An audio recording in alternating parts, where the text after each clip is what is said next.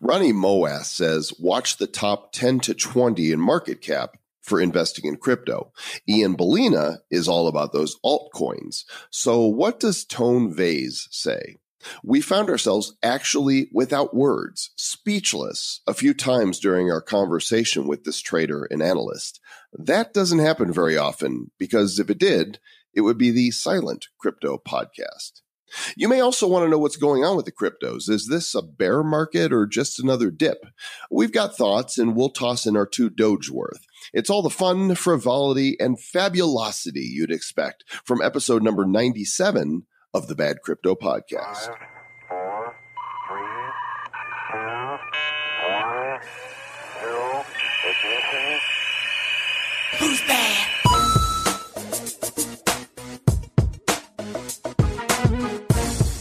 What's up, Travis and Joel? I've been loving your shows since December, and now I am directing a cryptocurrency adventure drama short film, which I can't wait to unleash upon the world. But I've been following your show as long as I've been following cryptocurrency, and you've made the adventure a lot of fun, so stay bad.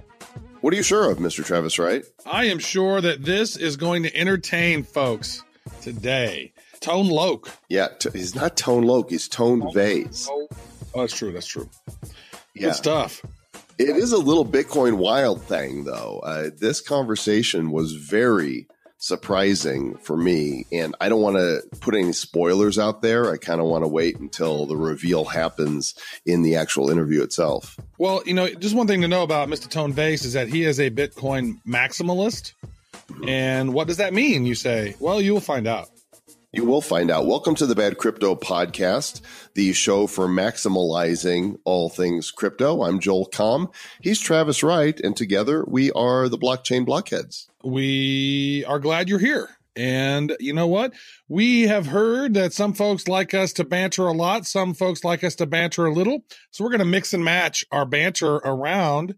How about today, Mr. Joel Comm, we get in the news? Let's do it. Mr. Travis Wright, I'm not even really sure what this means. So, because I don't know how the SEC views commodities, but the news that happened here recently is that a U.S. judge ruled that cryptocurrencies are commodities, which that's different than a security, right? Different than a security. So the security the SEC is in charge of, commodities, the CFTC is in charge of. So they have the broad leeway to interpret the federal law regarding commodities.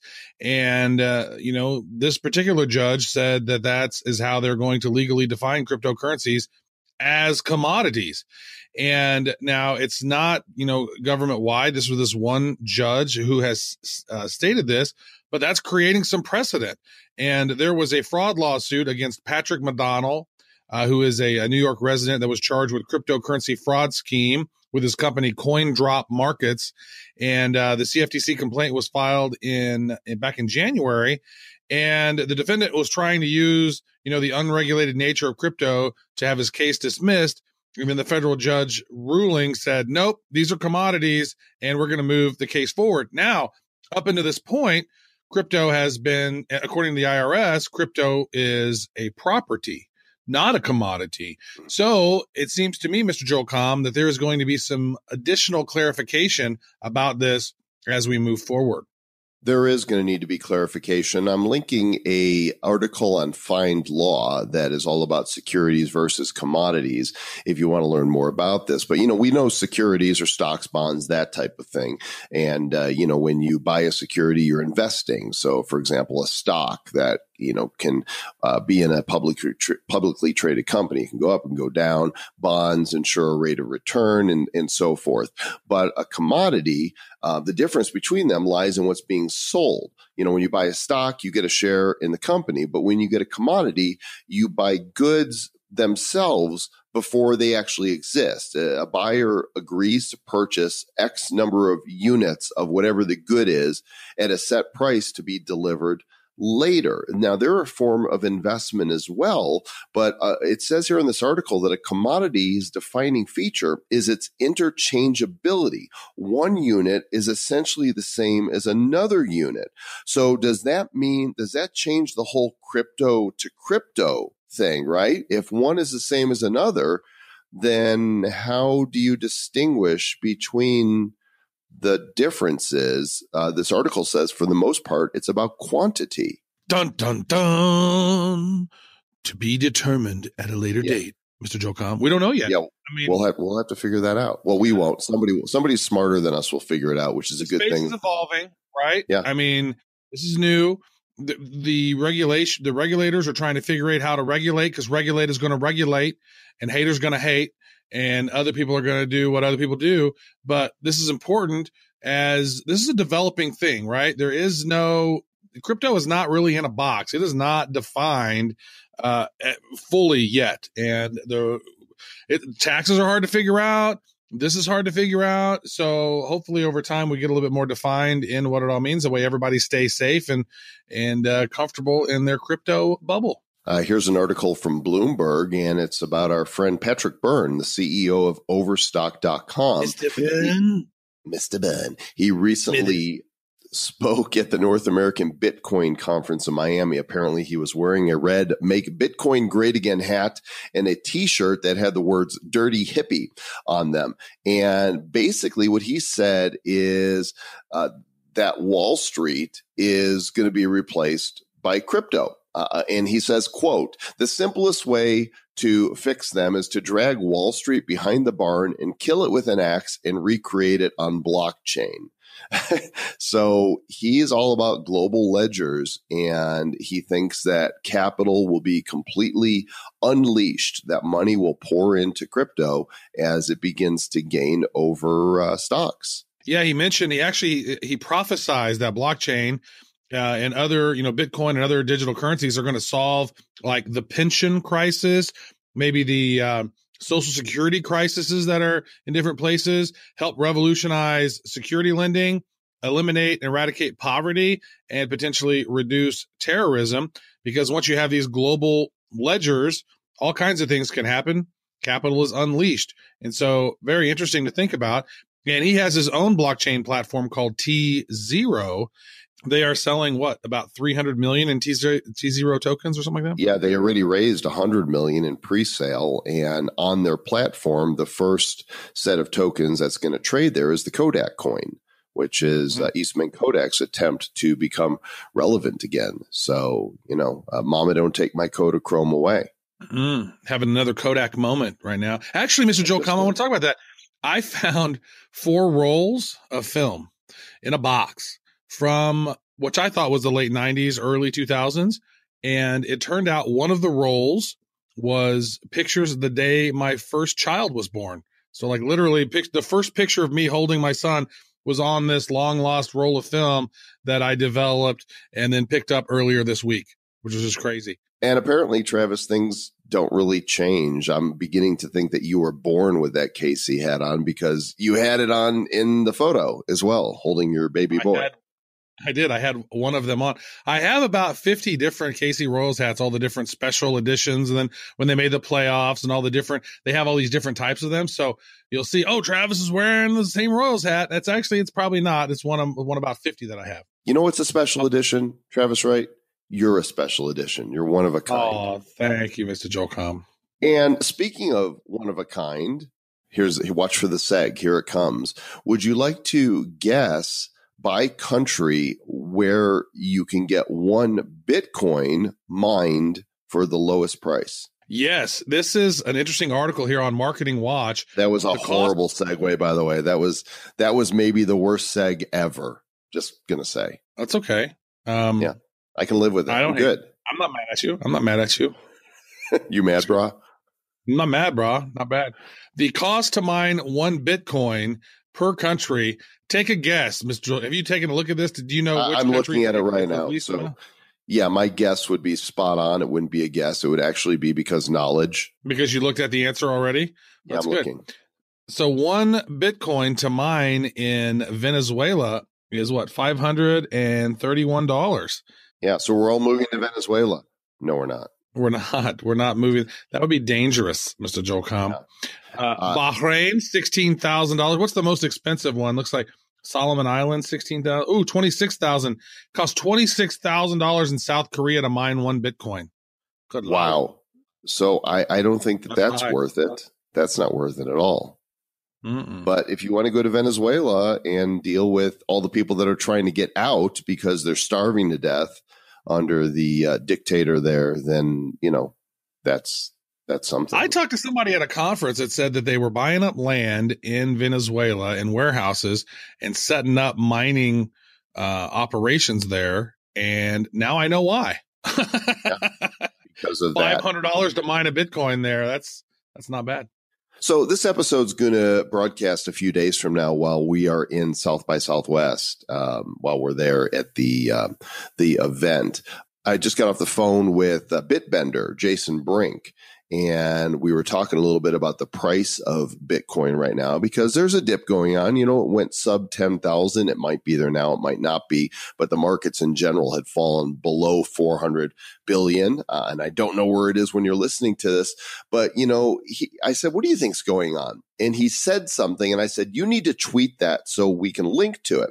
And he did. He tweeted it. Now we're linking to it. And what he said is, I think it's important to remember that to the average person, Bitcoin disappeared a few weeks ago when the major networks stopped talking about it. Once they remember it exists, the inevitable media hype will pick back up. This is still about getting big banks a good entry.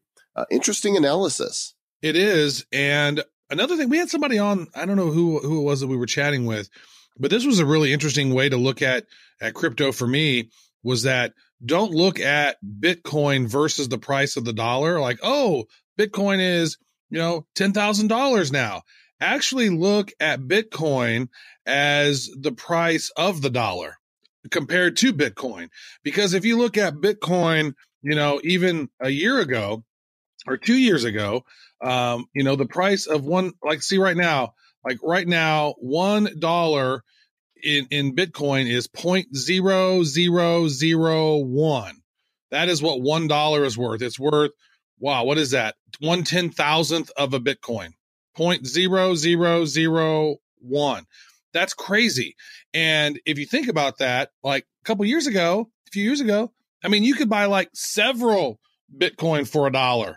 So the price of the dollar is really falling against Bitcoin. Even though Bitcoin right now is $9,600, it's 0.0001 Bitcoin is $1 right now.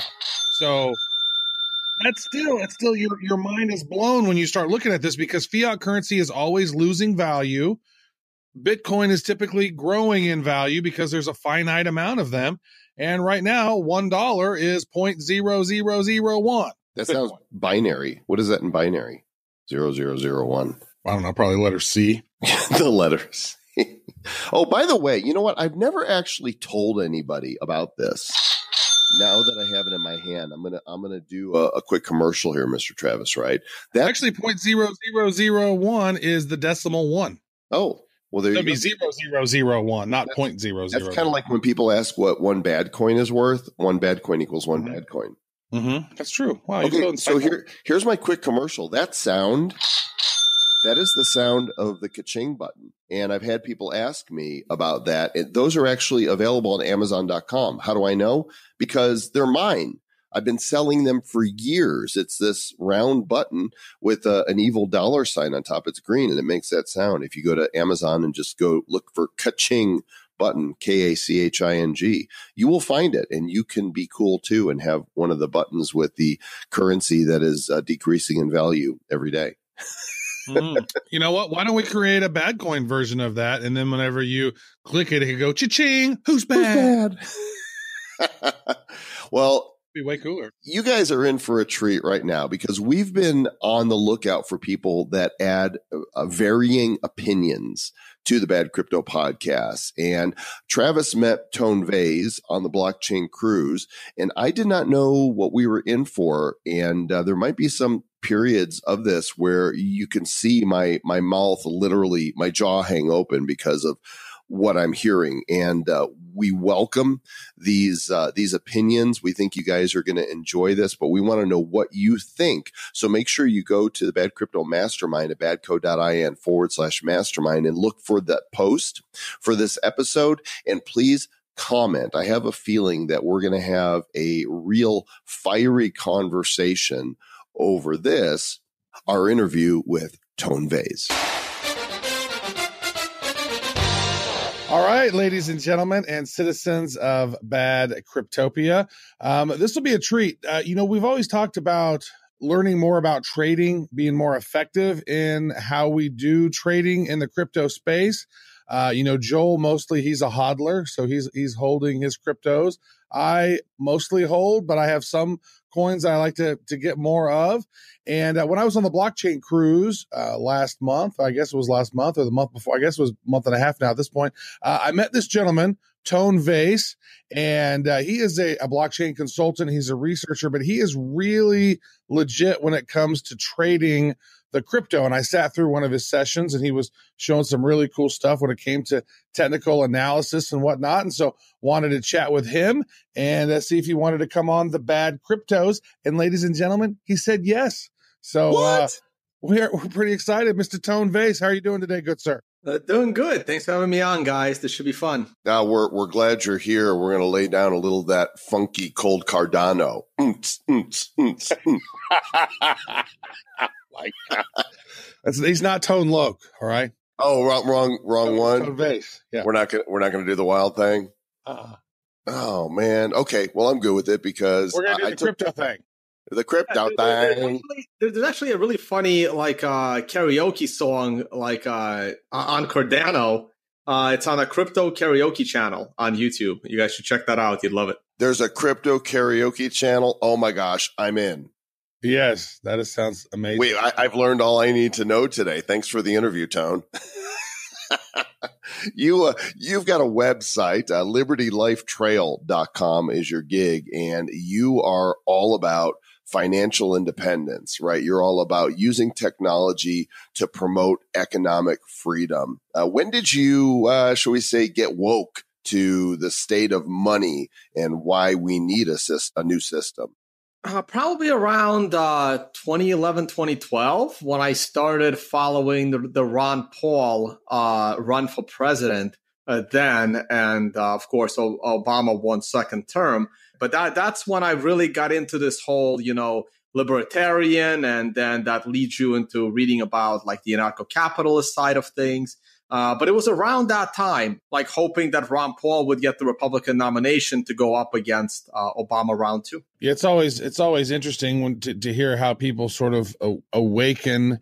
I thought Ron was an awesome candidate. Anybody who talks about wanting to audit the Fed, to me, is a pretty good candidate. Just on that alone, because it's never been audited. We have this financial system that is, unaudited. We don't know how much money they've actually printed out. We don't know how much money they have. It's not actually a federal agency. A lot of people think, oh, it's the Federal Reserve. It's part of the government. No, it's neither federal nor is it a reserve.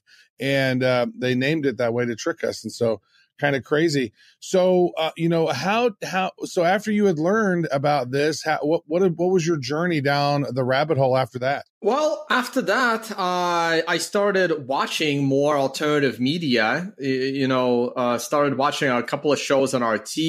I don't know if you guys were watching RT back then. There was a show that I really liked called Capital Account. Eventually it became, Boom Bust with different hosts. Also started watching Max Kaiser. And that's how Bitcoin came onto my radar. And even though I heard about Bitcoin in 2011, I didn't actually go out to source some Bitcoin until the Cyprus incident of 2013. I believe it was in March 2013 when Cyprus banks got shut down. Money was confiscated, just taken from people. So that was my final moment to say, hey, what can somebody do about this? How can someone protect their assets? Because leaving it at the bank is not a smart move. And investing in gold is actually also not a smart move because gold continues to go down, even though I was buying gold at the time. And I'm an analyst and I'm looking at it.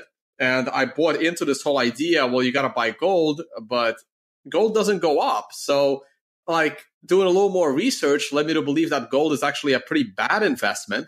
But Bitcoin does everything they promise gold should be doing, but Bitcoin is actually doing it.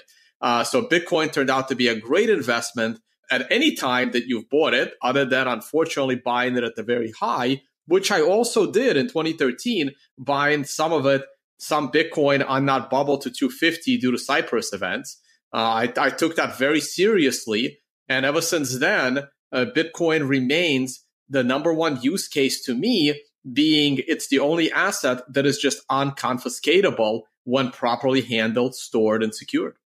Did you see the run up at the end of the year coming? Was that a shock at just how fast and furious, things went crazy in the crypto market? The one at the end of 2013?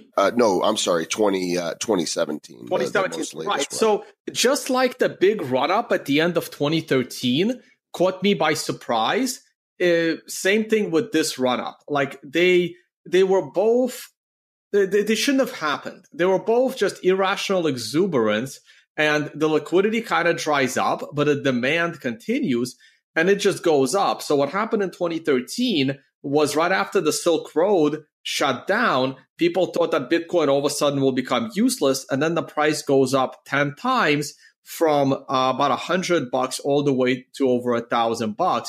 And during that time, it was basically just this big hype cycle, plus the Senate hearings about Bitcoin seemed to go a bit favorable to Bitcoin as a technology, and that the government was going to take this wait and see approach. So that combination really helped just drive the price up, and everyone thought that Bitcoin would dominate the world. And then we suffered a 1.5 year bear market and correction. I felt in a similar position on this current run up in December, where I thought that going to 7,500 in October, November was more than enough. And we have gone up even more than we should at that point. And I was looking for a more sustained correction. Of course, once we started going up back above 7,500, my technical analysis says, well, you got to buy, you got to ride this bubble to make money. But I was not happy about it, because I knew the faster and more we go up, the more the pain is going to be, which is why the drop from 20,000 to 6,000 didn't bother me. And I was actually a big bear. I mean, I did get caught in a little bit of a bull trap. I'll be honest about that. But once we've fallen back down to 11,000, 12,000, I was calling for back to 7,500, another 50% fall, maybe even lower. And people were upset at me over that. But I kept saying, hey, the charts are telling me we're going to fall more, so I'm going to trust my charts. And why are you upset? I mean, right now, the price of Bitcoin is 11,000. 11,000 was an all-time high 2.5 months ago. If this was the new all-time high and we never went to 20K, you'd be insanely happy right now with how Bitcoin has performed. Yeah. That's one of those things. It's like they don't necessarily take it all into perspective. When you look at it, you go, yeah, it was at an all-time high, 20,000. Now it's, the whole market went from, $250 billion on Thanksgiving Day. That's when it hit 250 billion for the first time. And then next thing you know, it was almost 850 billion. And then they're mad that it went down to 400 billion. Look, I want my cryptos to go to the moon now, Travis. Now.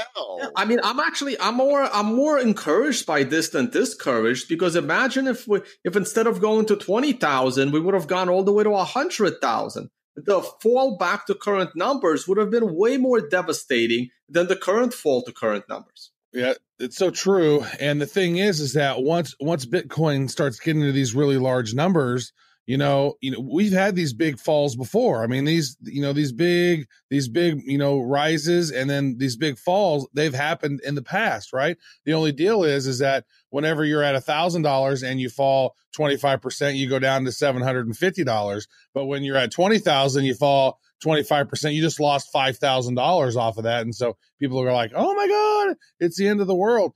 And I look at this like crypto's pretty much just beginning. We've had different people on the show and they've talked about how, worldwide there's $200 trillion worth of paper money. And if you add in all the stocks and the gold and the derivatives and everything else, we're sitting at between 1.2 and 1.4 quadrillion dollars worth of wealth worldwide. And we're sitting at a crypto market right now of $450 billion. And so to me, that seems like we're just getting going. What is your thoughts on where we are and where potentially we could be down the road? Well, that's the thing. You have to define what you mean by crypto market, right? Because we have Bitcoin, which I think is just stands there head and shoulders above the rest. My next tier is altcoins that were created in Bitcoin's image, which means they were created kind of fairly. There isn't like this one guy at control. And that tier is also pretty small. And it's kind of, Monero and Litecoin are sort of at the top of that tier because Charlie Lee doesn't really have much control over Litecoin other than, having the most verbal influence. But it's questionable how much verbal influence he even has. Well, and he sold his entire stack. So, there's that. Well, you don't know that, right? He says he did. Like in reality, I mean, he has a reputation for being honest, so you can assume he did. But in reality, you can't trust what anybody says, right? Like you can't trust I could have 0 Bitcoin. You just don't know. I could be just like talking for the last 3 years and never bought a single one, right? So are you lying to us, Tone Vays? It's not nice. Don't lie to us about that. To me, Bitcoin is head and shoulders above the rest because all the innovation is happening in Bitcoin. That's where the most number of qualified developers are. I mean, stuff that is developed for Bitcoin gets absorbed by numerous altcoins. So far, nothing that has been purely developed for an altcoin has never made it its way into Bitcoin. So to me, Bitcoin is at the top. The next tier are coins like Monero and Litecoin. Maybe there are a few others, but I kind of focus on Monero and Litecoin. Now, to me, these coins aren't like necessarily scams. They're more like test nets. And while I think they are fair and legit, I don't consider them good long-term investments. Sure, you can hold them short-term when Bitcoin has its, issues with, large cost of a transaction fee, a clogged up mempool. They could be a little bit useful. Monero could be a little bit more private than Bitcoin at the moment, could be a little bit useful. So at the moment, they're borderline useful, but long-term, I don't see much. After that, we have the next tier of altcoins, which is like 99.5% of all other altcoins. To me, these altcoins had very questionable beginnings. They have a single developer at the helm that makes all the decisions. And these are coins like Dash. These are coins like Zcash. These are coins like Bcash. Like, to me, these are pretty scammy because the whole intention was for one or two guys to get rich by either doing something shady in the beginning, by insta-mining for themselves, and then changing the rules at will, like making it half proof of stake so they can continue to earn more tokens from their creation. That's Can the I next just say, Tone, yes. you get the Bad Crypto seal of approval for calling it Bcash. We appreciate that. I think I started that. I publicly, like I wasn't the one that came up with it, but I think I was one of the biggest podcasters that never called it anything else, almost from the beginning. So I think Roger Ver is giving you the bird. He's flipping you off. Well, he's flipping other people off that were following my lead. So probably, yeah. So I'm sure he's not very happy with me. So, but after that next tier of altcoins, then we have, and Ethereum is kind of in between that because, so Ethereum is also in that tier, right? Because Ethereum isn't really an altcoin. Ethereum is an ICO. That's the difference, right? So after the altcoins that had a real Genesis block, or let's say the second block, I'll give the Genesis block a pass, because the Genesis block was mined only by Satoshi. So if you are creating an altcoin, I'm okay with you mining just the Genesis block, unless that Genesis block represents 50% of all future tokens, right? So there is some discretion there. But Ethereum was an ICO. People seem to have forgotten the history of Ethereum. Ethereum is no different than all the ICOs are being built on top of Ethereum. So that goes into the ICO bucket. So the ICO bucket is the next tier. And to me, again, 99.9% of all ICOs are kind of scammy because all they're doing is they're creating an IPO by bypassing all of the regulation that took, hundreds, if not thousands of years to get to this level. And all these regulations are really there for is to make sure that only qualified investors are able to invest in speculative projects in return for speculative equity. And to me, like 99.9% of these ICOs are unregistered, unlicensed securities. And then we can get into the concept of application tokens, why they make absolutely no economic sense.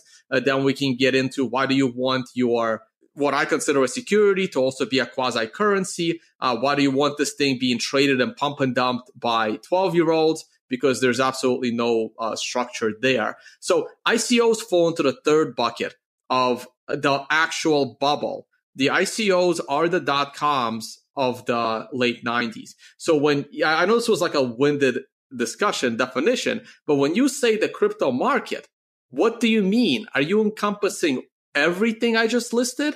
Or do you have your own bucket for what you consider crypto?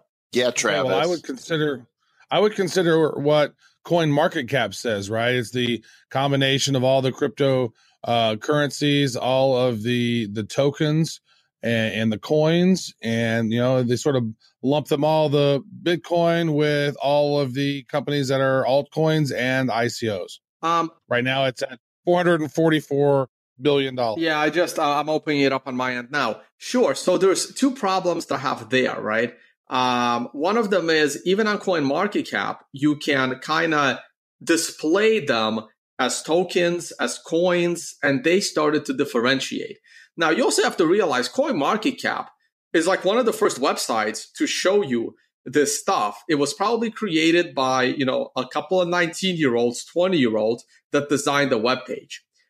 They really don't care what they stick up there. And they're just summing them all up for convenience. And for some reason, the entire world seems to be treating those numbers as some kind of, mathematical and financial standard, when in reality, it's a couple of guys that decided to add a bunch of numbers. You're a ball buster, Mr. Tone Vays. Yeah, he is. So here, you say this is the .com of the late 90s, but, here we are in 2018 and .com is huge. I mean, the web rules the world. Are you suggesting that most of these tokens that aren't Bitcoin are just going to go away and have no practical application? Or, is this here to stay? Well, I'm actually suggesting that all of them will go away. So to me, there's only going to be room for one public blockchain, just like we only have room for one public internet. We're all using the same internet. We're just building our .coms on top of that internet. What I see from all of these ICOs and all of these altcoins, they're not companies on top of the public blockchain Bitcoin. They're competitors to Bitcoin itself. So I see all of them as going away. I don't see any use for pretty much all of that. Now that to me seems really interesting, because I look at, I'm a marketing technologist by trade. Joel's a marketer and a futurist. He's been in this game for a long time. And I look at all the various different industries that can be disrupted by blockchain, right? And then, blockchain is its own thing. Then you have the decentralized apps that can be built on top of that. But then even as you move further up the food chain, you start talking about multi-chains and public and private side chains, and how, sometimes you want some data private and some data can be public and you can access some data. And there's some really intricate, projects that are getting built out. I would be curious to hear why you think that some of those maybe don't have value because they're not Bitcoin. Yeah, I'm on the other side of that bet, and that bet can go up in value for a while. I mean, again, if we just started 2018. So if 2018 is comparison to 1998, then we still have a good year and a half where the NASDAQ went up in value, more than doubled probably in that last year and a half. So my view on it is that decentralization is a gross technological inefficiency. Bitcoin and like torrenting, they're pretty much the only successful decentralization tools, because the only reason to decentralize something is to prevent censorship. Now, it was very important for Bitcoin to be decentralized because that was its function. Its function was to decentralize the way people send money to each other. Because before Bitcoin, the only decentralized censorship-resistant means of transferring money to each other was by handing cash from one person to another. which is kind of useless for the world of the internet. And we're pretty much internet creatures now. So Bitcoin was Satoshi set out to fix a very specific problem. That problem was that until governments treat money as property, the world needs a decentralized value transfer. Now, the way the government can fight Bitcoin is to declare money as property and say there's no such thing as money laundering laws. Kind of like, drugs are about to become legal. Let's say the U.S. government says, hey, marijuana is legal, right? So there you go. So you can now buy marijuana on the internet. There'll still be an age restriction. So you may still need to use blockchain and Bitcoin if you're underage, to get around that restriction. But decentralization is a gross technological inefficiency, not efficiency. This is the big difference. It's a gross technological inefficiency to get around a censorship problem. All of these projects are trying to convince you that there is an inefficiency in contracts, and contracts need to be decentralized. But in reality, 99% of contracts do not have a censorship problem. In fact, you want these contracts to be legal because you may have to dispute these contracts in the future. So without a censorship problem, decentralizing something technologically is very inefficient. And a lot of these companies, including Ethereum, are trying to come up with a way to make them efficient. And they're like, well, we're going to go proof of stake and we're going to go sharding.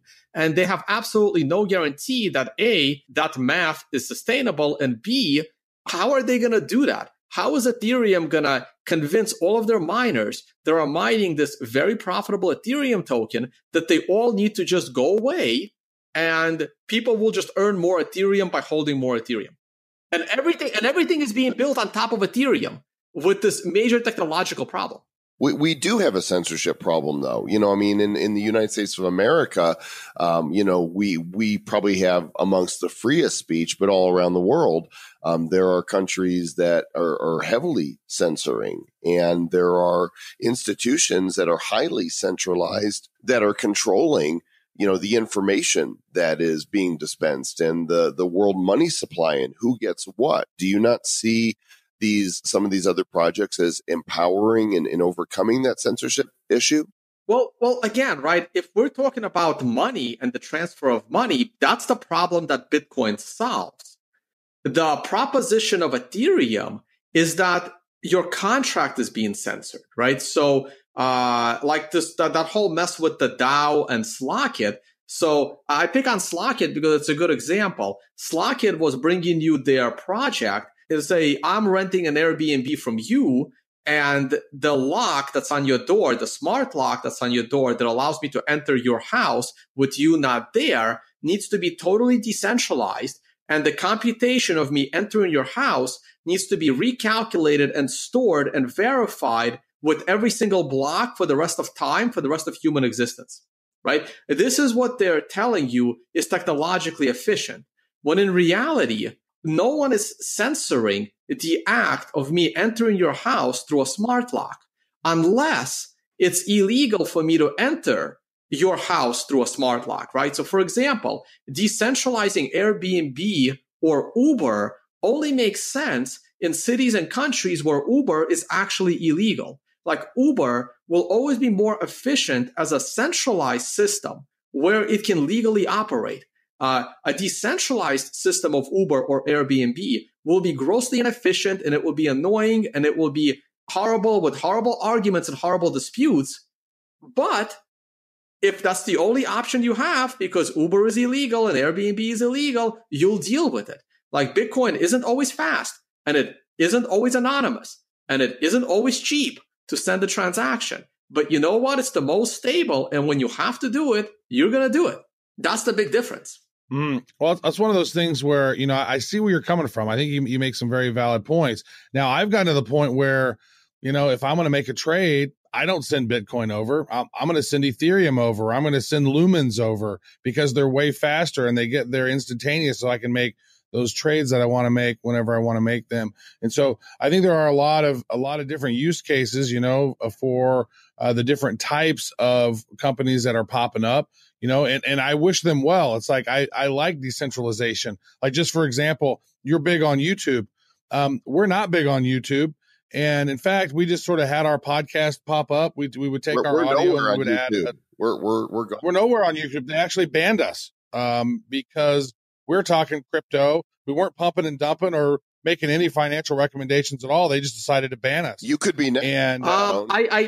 I doubt it. I think I have a big enough following now. I mean, Twitter just tried to ban me, and I refused to comply with their request. And instead, I informed the world of Twitter that Twitter banned me for no reason. And I have 130,000 followers on Twitter, and Twitter support got flooded to where I got my account back within 24 hours.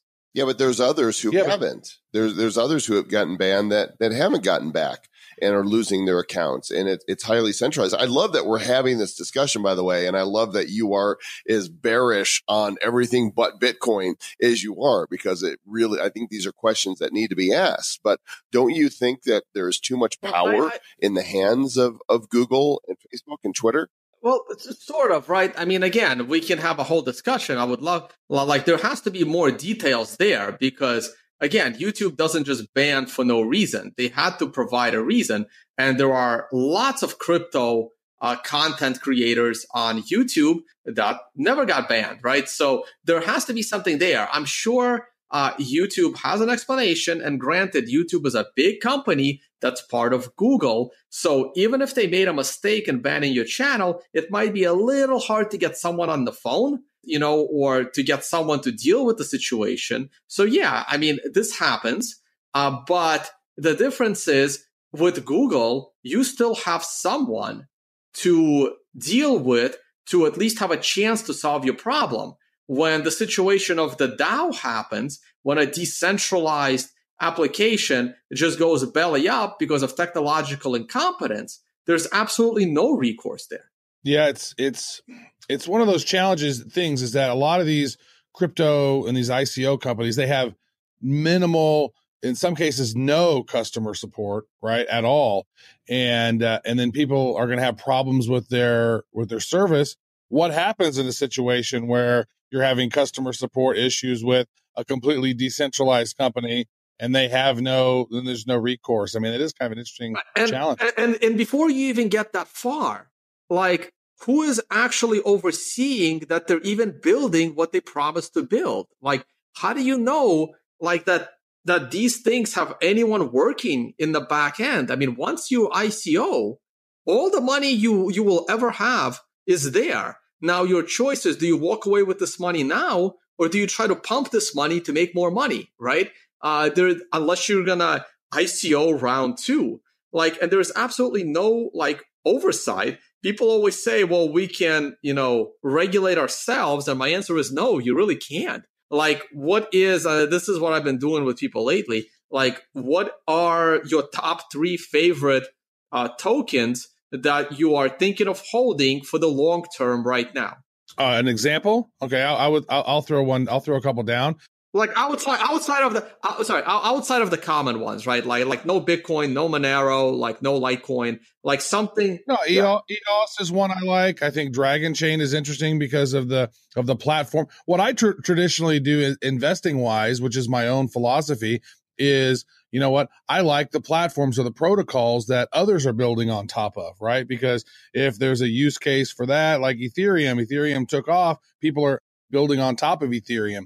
There's some other really unique solutions out there. I like EOS. I said Dragon Chain. I like Bad a couple Coin. Other ones. I think Bad Coin has a huge future. Well, I'll quickly mention EOS. So when EOS was releasing their token and their terms and conditions, they made it very clear that this token has absolutely no monetary value. It has absolutely no monetary function. They basically told you that they have zero obligation to do anything with that token. So the purchase of that token was 100% speculative. Now, you can say that, they're only saying that in the terms of conditions so the regulators wouldn't get them. Now, the regulators aren't stupid. So when the regulators see that you put something in your terms and conditions for the sole purpose of avoiding regulation, they will come down on you even harder. Okay, because they know that you're only doing it to pretend that you're not doing it. So that's actually even worse. Okay. Now, the concept of an EOS token is the same concept as the Ethereum token. These applications try to convince you that they need their token in order to function. In reality, they don't. See, Bitcoin needed a token to be moved around on the Bitcoin blockchain because that was the purpose of the token, to be moved around as money. Ethereum's token is actually to be used to pay for a smart contract.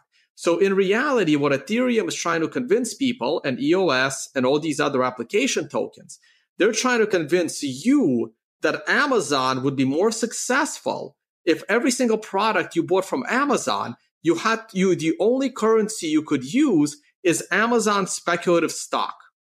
They're trying to convince you that the only token to be accepted is their currency. Netflix would have a better business if only they accepted Netflix stock as the only currency for your subscription. I'll take it one step further, like eBay. The only currency on eBay would be PayPal. The only currency on eBay would be eBay stock that you now have to go buy. But how do you go and buy eBay stock in order to pay for something on eBay? You have to buy it from an exchange or a broker. So fine, you're going to go to E-Trade and you're going to buy the stock of eBay to buy from eBay. But the only currency that E-Trade accepts in order to sell you eBay stock is eBay stock. So it becomes this like crazy cycle where every single person only accepts their own currency that they print and create at will. And that makes absolutely no economic sense whatsoever. And I don't understand why the world hasn't figured this out yet. But hey, everything's pumping. It used to be the way that it used to be, right? When, like before these central banks sort of took over, there was, currencies that were in different areas. Like in the Civil War times, there was 10,000 different banks and currencies. Yeah, it was a complete disaster. Well, it's way better than having one person or one entity in charge of all the currency where they can print as much as they want. I mean, $1 in 1913 versus $1 today, we've lost 98+% of that purchasing power because of the inflationary aspect of that, which is why we all like, crypto, because it's deflationary. Sure, yeah. That's true. While that is true, right? Having infinite number of currencies would have had even bigger inflation. The other problem of what happened during that time in American history is when Andrew Jackson eliminated that second Federal Reserve Bank and every single bank had the ability to print their own money, no one knew which money was legit and which money was counterfeit. That actually led to the creation of the Secret Service. And to this day, the number one job of the Secret Service is to deal with counterfeit U.S. money. Their second job is to protect the president. Right. Well, this is all fascinating stuff, and we appreciate your opinion. I know this is going to lead to some really great discussion within the Bad Crypto Mastermind. So you guys make sure and go in there at badco.in/mastermind on Facebook and share your thoughts about what Tone has said here. As we get ready to close out, then let's talk about the coin that you obviously believe in, and that is Bitcoin. So you're charting, you're doing technical analysis. Where do you see Bitcoin running here in the short term, here as we enter spring of 2018, and then by December 31st, what kind of projections would you make? Lately I've tried not to make projections into the end of the year because like Bitcoin changes day to day. In fact, I've actually started making daily videos to try and keep my followers, up to speed on my views on Bitcoin. Yesterday, over this whole week, I was pretty bullish on Bitcoin that we're going back to 15,000. Last night, I warned my users that for the first half of this week, we are looking at a little bit of a correction over the first half of the week. Now, the correction has already started, and we've already fallen like almost $1,000 in the last 24 hours and change. So the correction is happening a little bit faster and a little bit bigger on this first day of my 1 to 4 day correction. So at the moment, I remain bullish, and I'm still looking for a price target of 16,000 going into the summer. However, if we continue to fall and we are back in the $9,000 range, I will probably be scratching that entire plan of 15,000 by the summer. And I may even be more bearish into the end of year, calling for lower than 6,000. And this is the thing with technical analysis. If you're going to follow another person for their price predictions, you have to follow everything they say. You can't just listen to this one podcast. This guy said we're going to be at 15,000 by the summer, and then 3 months later inform how wrong he was, because 3 days later he could have easily changed his mind and informed all of his normal consistent followers that his target is now 3,000 instead of 15. So this is one of the things that I try to educate people on. So my target, I'm still looking for a 1 to 4 day correction that started earlier today that I did inform my followers on a day in advance. And after that, at the moment, I am expecting a turnaround, looking for more prices.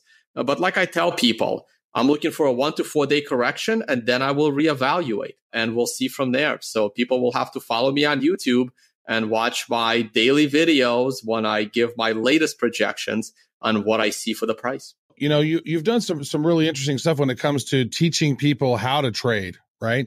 That's and you have a really interesting process. That was one of the things that really, when I was sitting there in your session, I was like, dude, this dude knows some things about trading that most people don't know and they wish that they knew. And you have actually built some technologies that work with TradingView, right? And so you're using some of the DeMark indicators.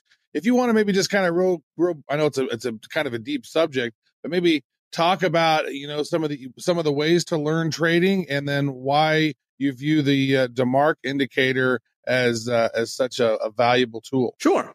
So basically, when I came into the crypto space, what I really do is I travel the world, I speak at conferences, I do interviews, and I try to educate people on how I foresee this technology, how I foresee the future. I think that's really important. At the same time, I feel that I have an expertise, and that expertise is trading. I have about 15 years of trading experience, even though that's not what actually earned me my paycheck on Wall Street. I was building risk models there. Trading was more like my hobby that I eventually quit my job for to become a trader. Now, within 6 months, I ended up, my job became a content creator like you guys, but I have a good experience trading, and I think I'm very good at it. I also have an expertise in educating and teaching, and my job on Wall Street did require that. I was educating developers and making sure that they understood finance and they were programming the finance correctly. So I brought my skill set into crypto, and that skill set is educating people how to make their own decisions when it comes to trading. So I don't actually want people following my calls. I don't profit from people following my calls. I try not to make too many public calls. Everything I do is centered around education and educating people how to make their own decisions when it comes to trading, and then they have absolutely nobody else to blame.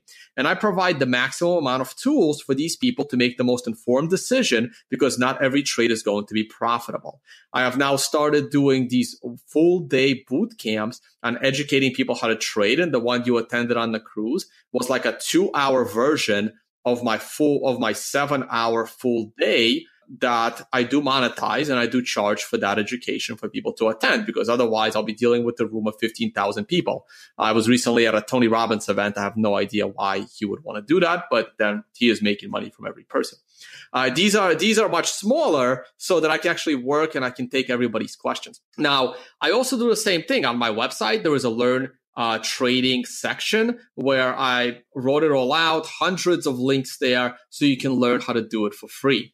Now, I really like the Tom DeMark indicator, and I've seen it used on Wall Street by many trading desks. In fact, I know of multiple trading desks and traders where the only thing they use is DeMark indicators. They don't care what any other technical signal is except the DeMark stuff.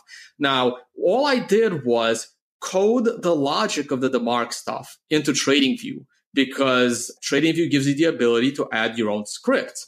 And again, this is something that helps traders make the best decision. I also made some alterations to it because I think that that code is slightly Well, like I think my version is a little bit better. I made a few changes. I took out a few prerequisites.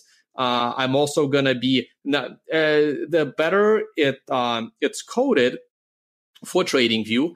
And again, like due to trademark thing, I don't really call it TD because it's not TD. I made some alterations to it. I don't want to like get sued over a trademark violation, so I don't call it TD. But the concept is the same because the mathematical logic is public. So you would have to check out my YouTube channel and my website and read about this indicator and why Wall Street loves it so much and how it's helping people make more probabilistic trading decisions that they take on. Well, there you go, gang. Tone Vays with some really interesting opinions and thoughts. His website, libertylifetrail.com. And you could see at Tone Vays, TONEVAYS on Twitter, and other links in the show notes. And Tone, thanks so much for joining and sharing with us today. No problem. Thank you for having me, guys. Thank you for having me on, guys. Mr. Travis Wright, I'm not sure if he's gone loco or toned loco or what, but that was some interview. You know, that's one of the things about bad crypto is we don't want an echo chamber here, guys. We're not trying to find here, guys. Echo chamber. We're not trying to find people who have the exact same opinion as us to just parrot, right? A lot of media, you'll notice if you pay attention, a lot of media out there will do that where they have their official talking points, and they will never go against those talking points. Now, we're always learning, right? When we started this thing, we said, hey, we're bad. We're learning as we go. We're still learning. We're not experts in this space by any means yet. We're still growing and learning. I look at life as being a lifelong learner. I always look at life as being a student. I look at the beginning, look at things from a beginner's perspective, and I always see new things. And that's why I think it was so great to have Tone on the show. And actually, when we had him on, I wanted to talk more about trading with him and his processes on trading, because he's pretty fascinating with his ideas on how to trade and how to identify certain movements. And he's been pretty accurate over time. But when we ended up having this interview, it just sort of went its own way. And I said, you know what? That was great the way that it went, because you know what? We don't always have to agree with people who come on the show. And I think it makes it more interesting whenever we're able to have open dialogues and conversations around things that, maybe we don't agree, but that's okay. We can agree.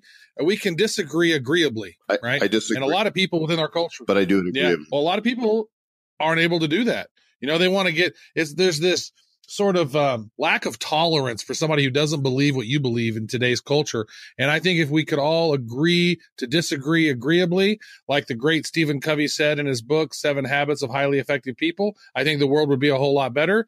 It's okay to disagree. You don't have to be jerks to somebody you don't agree with. That's, learn from them. Isn't it funny that sometimes the people who yell tolerance the loudest are the most intolerant? Well, I read this thing last night. I watched this video about the Frankfurt School and critical theory and how, disagreeing with everything and being loud about your critique on things. It's really fascinating how culture is today. And there's this repressive tolerance that one side of the spectrum adheres to. They don't necessarily like tolerance. They like to repress it, and they like you to be tolerant within their belief system. And it's systematic, and it's been built intentionally. And it's really fascinating to kind of dive in and understand that. And then this repressive tolerance led to political correctness. And because it was like, here's science correctness, and who says and states the right thoughts, the right thinking. Well, that's politically correct. And actually, General Mao of China coined the term politically correct. And so I thought that was pretty interesting. Stop repressing me, Mr. Travis Wright. I'm trying, Mr. Joel Comm. Well, it's one day at a time. It's in my nature. We are so glad that you are here as part of the Republic of Bad Cryptopia. Thanks so much for listening. If you won't mind taking a moment to review us wherever it is that you hear the show, we really do appreciate that. I know you hear us say it often, but that's because a lot of you haven't taken the time yet, and it means a lot to us if you do, because it means that you're the baddest of the bad, and it means that you listen every time Travis says, "It disgusts me that you haven't left a review yet. Stay bad."